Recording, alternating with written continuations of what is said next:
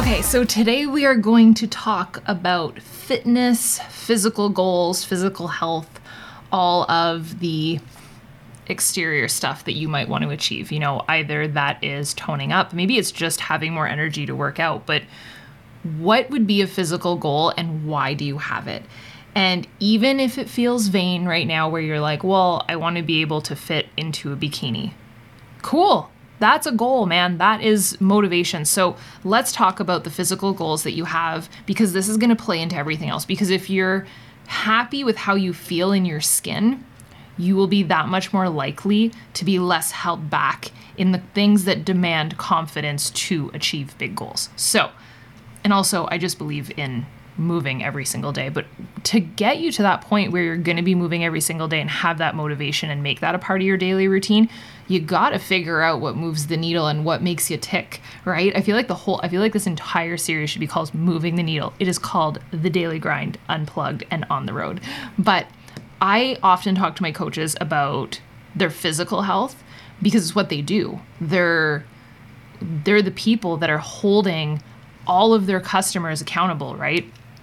And to all of their goals. So they've got to have goals themselves. And if anything, it's that much more important that they hold to it because they're the example, which is why I always have said this over the past 7 years, but coaches tend to get way better results in the long run than my customers do, because my customers will end up becoming coaches, because it's kind of one of those things that if you want it to be ingrained that much more in your life, if you're the one holding others accountable, it's that much better. And it doesn't take a personal trainer or anybody. You're basically a fit BFF.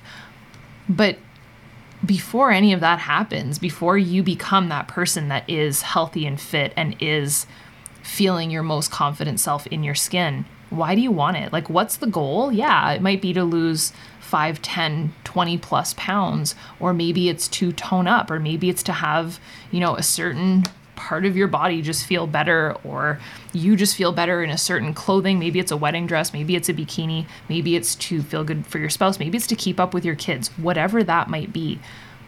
There's a reason why, though. And I just touched on it. Like, for some, and I've heard this before, for some women, it's not about the amount on the scale. When you really think about it, you might think so at first, but what's the reason? Like, why do you want it?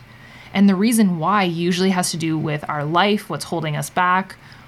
Usually there's a pain associated with it that we're either embarrassed, we don't feel right, we feel judged, or we just need that boost of confidence or that boost of energy to either, like I said, keep up with your kids or keep up with your husband, and you want to feel good wearing whatever it might be. So why do you want it? Are you just so far off track that you don't feel like you're going to make it past the age of 70 at this point? Is your nutrition super out of whack? Do you just want to be that person that moves every single day without, being out of breath going up the steps? Like, I've been in these situations, and it's super frustrating because you know how out of control it is and you need to do something to change it, but you don't know the real reason why that you want it, so you don't have that motivation. So step one in all of this and transforming your body in any physical way is going to be to figure out the reason why you want it. But like the heartfelt reason why it kind of pulls at you and what the opposite of that would be. So if you were to keep going with the extra 5 pounds, every other month, and then it just keeps getting out of control, and that you fall off track, and then you indulge in whatever food and you're not working out, and it just keeps going. What does that look like 2 years from now for your life and your health and your loved ones? What does that look like 5 years from now? Who are the people that you're affecting that you love most? Even though you think right now that it's not affecting you. That's where you kind of have to go. What opportunities will you miss out on because of it? That's really, it's not just why you want it, it's what you're missing out on and the disservice that you're doing now that will ripple into years to come. So thinking about that. But that's number one, figuring out your deep-rooted reason why. Second, what's holding you back right now? And that's not a mean question, and I don't mean it that way. I literally mean you've got to figure out where the excuses are and what's not working for you. So for me, in my story, I was so shy. It wasn't necessarily, I didn't have the money to go to a gym, so it was kind of about that. And I literally just listed it out. I didn't have the money to go to a gym. And if I'm just being honest, that was just my surface level answer. I was really, really embarrassed at the idea of going to a gym. And then the solution of getting a personal trainer was not a solution either, because I would be just more embarrassed because I just didn't know how to do anything. And it's so funny because I would still be like this today, where it's not my thing. I'm very private and I might seem outgoing sometimes, but stuff like that, whenever it's my fitness, I don't know what to do, right, with all the machines. And I don't really want to share that space with other people. And to me, my time to myself whenever I'm working out is my time to myself. I don't want to share that energy with other people, if that makes sense. So it is just time where I'm alone.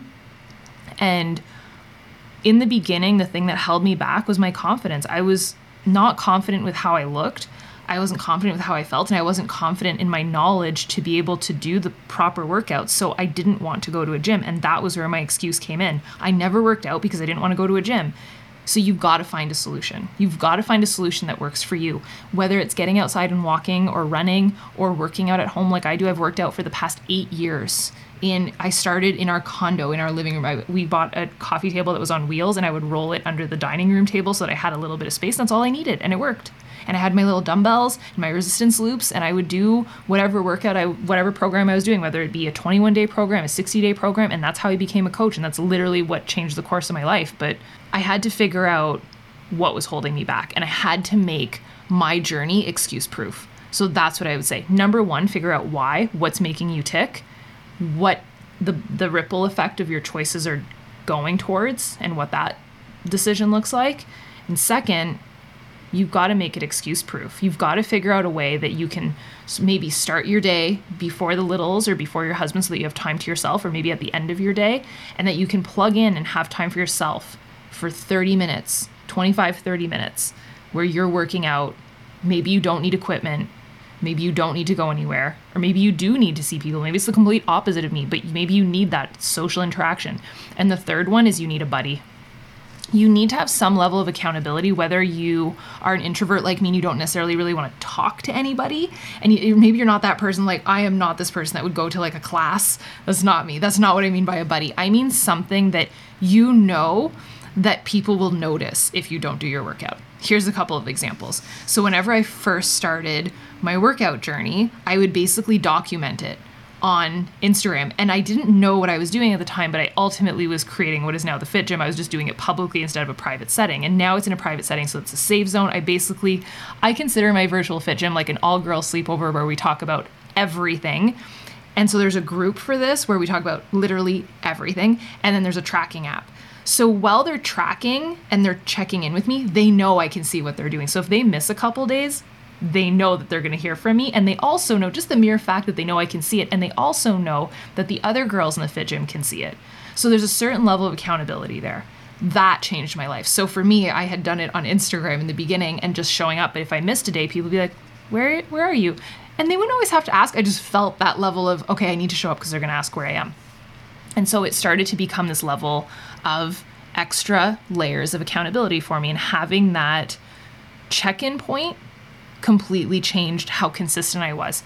And when I did it over a long enough period of time, like 21 or more days is how you set a habit, it was sealed. And I changed the way that I lived my life. So number one, you got to figure out and dig deep. Why do you want this? What do you want your life to look like? And what do you want your life not to look like in the way that you're going right now? What's holding you back? You've got to make it excuse proof. And you've got to get some level of accountability to something or someone that you can check in. So I'm sharing what's worked for me. It's transformed my life. It's literally how I start my day. It's what's saved my life, because I was very, very sick before I started getting into health and fitness, and I'm a different person because of it. And that's why I share it. I share what worked for me because I was that introverted person. I didn't have any money to spend on this, and it changed my world, and it was definitely worth it. So I hope that this hit home for you, and I hope that it was hopefully an emotional one for you and that you had some form of a breakthrough. And I want to hear what's been holding you back. And if you did have a revelation today of like, okay, I've got to change my life and now's my time to do this and to take my health seriously, because none of day 1 through 8 can't happen if you don't take today seriously. So I love you, and I will see you tomorrow. Bye.